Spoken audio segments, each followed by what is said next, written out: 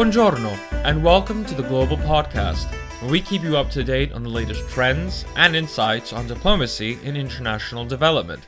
I'm your host, Gesù Antonio Baez, Director of Pax Techum Global Consultancy, based here in London, which produces this series. In this podcast, I sit down with thought leaders, diplomats, and experts on the field, as well as provide analysis from our own team at Pax, to talk more about the need for diplomacy in international development in order to foster political will around greater social impact and good. So grab your headphones and let's get on with the show.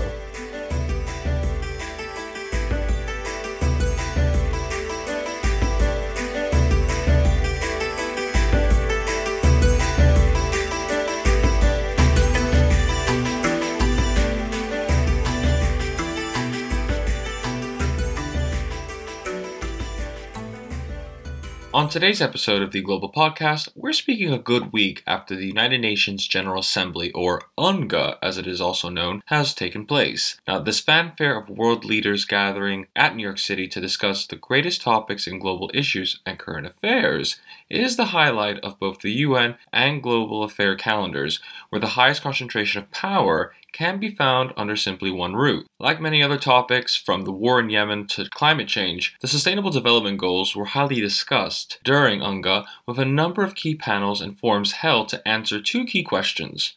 Are we doing enough to achieve the goals? And more importantly, are we even achieving the goals at all? The key worry and issue is the fact that we are indeed behind on achieving them, with some countries barely even understanding where to begin, as demonstrated in the countless VNRs, or Voluntary National Reviews, which many states have been making annually to demonstrate their progress, or lack thereof, in achieving them. Indeed, it is worrisome if we find ourselves near 10 years before the intended deadline of 2030 for the SDGs, and we're still not even halfway there in achieving the goals. Now, as a reminder, the goals have an intention of reducing poverty and increasing quality of life and economic sustainability throughout the globe. This incorporates as well as tackling issues around women's empowerment, climate change, and gender equality. And it's a concern if we're still not there in achieving them. And it's not just me saying this. According to a latest article in Ethical Corporation, many developed countries are considered to be 43 years behind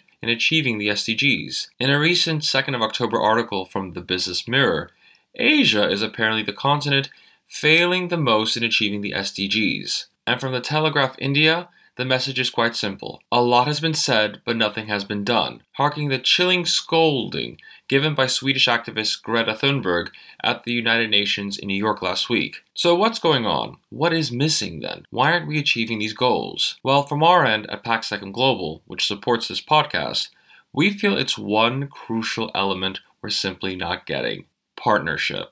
Last week, from our own Director of Sustainable Development, Charlotte Osterman, we had an article published on modern diplomacy arguing for the case of more partnership needed in achieving the Sustainable Development Goals. A link to this article will be available in the episode description. Now, why is that? Why aren't we achieving the goals through partnership, and why aren't we formulating these partnerships accordingly? Why is it then that we need partnership? Well, it's quite simple. We can't simply go about it alone. From our own experience in engaging with the SDGs, governments can't possibly achieve these goals simply by themselves. Partnerships with private and public sector stakeholders is vital. Businesses from startups to multinational corporations, investors, and NGOs are key players to work with governments in making their targets. Whether this is a fintech in helping rural women in sub-Saharan Africa to access banking services so they can manage their finances of their own business, or to impact investors in providing key finance for renewable energy solutions in the Gulf.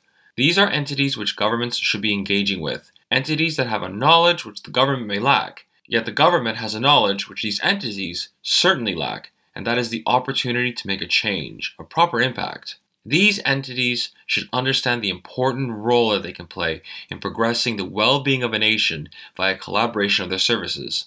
This is precisely why diplomacy in international development is needed now more than ever. Businesses and NGOs need to engage with governments and work with them diplomatically and strategically to remind them of the importance of this partnership in really achieving a more sustainable world. And it's for the following reason, which Charlotte beautifully demonstrates in the article. Because let's be honest, Despite all the political polarizations we're seeing at the present time, we are still living in a world that is more interconnected and global than ever before. What happens in Britain will affect people in Brazil, and what happens there can affect people in China. As this world is coming more and more together, so should our approaches to working with each other to improve our world.